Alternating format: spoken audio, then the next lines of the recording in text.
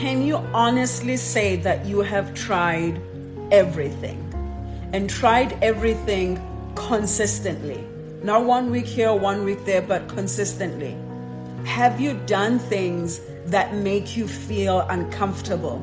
The only way we can get out of our comfort zone is lean into being uncomfortable with doing the things that will change our lives. I heard this thing yesterday where someone said, every night I go to bed, I say, what is the thing that I did that made me uncomfortable today, but I knew was going to help me grow? When we're trying to change our lives, we cannot keep doing the same shit and hope for different results. It's not going to work. And that's how we get stuck in our comfort zones. So I'm going to ask you one more time. Did you really try everything? Shortcast Club.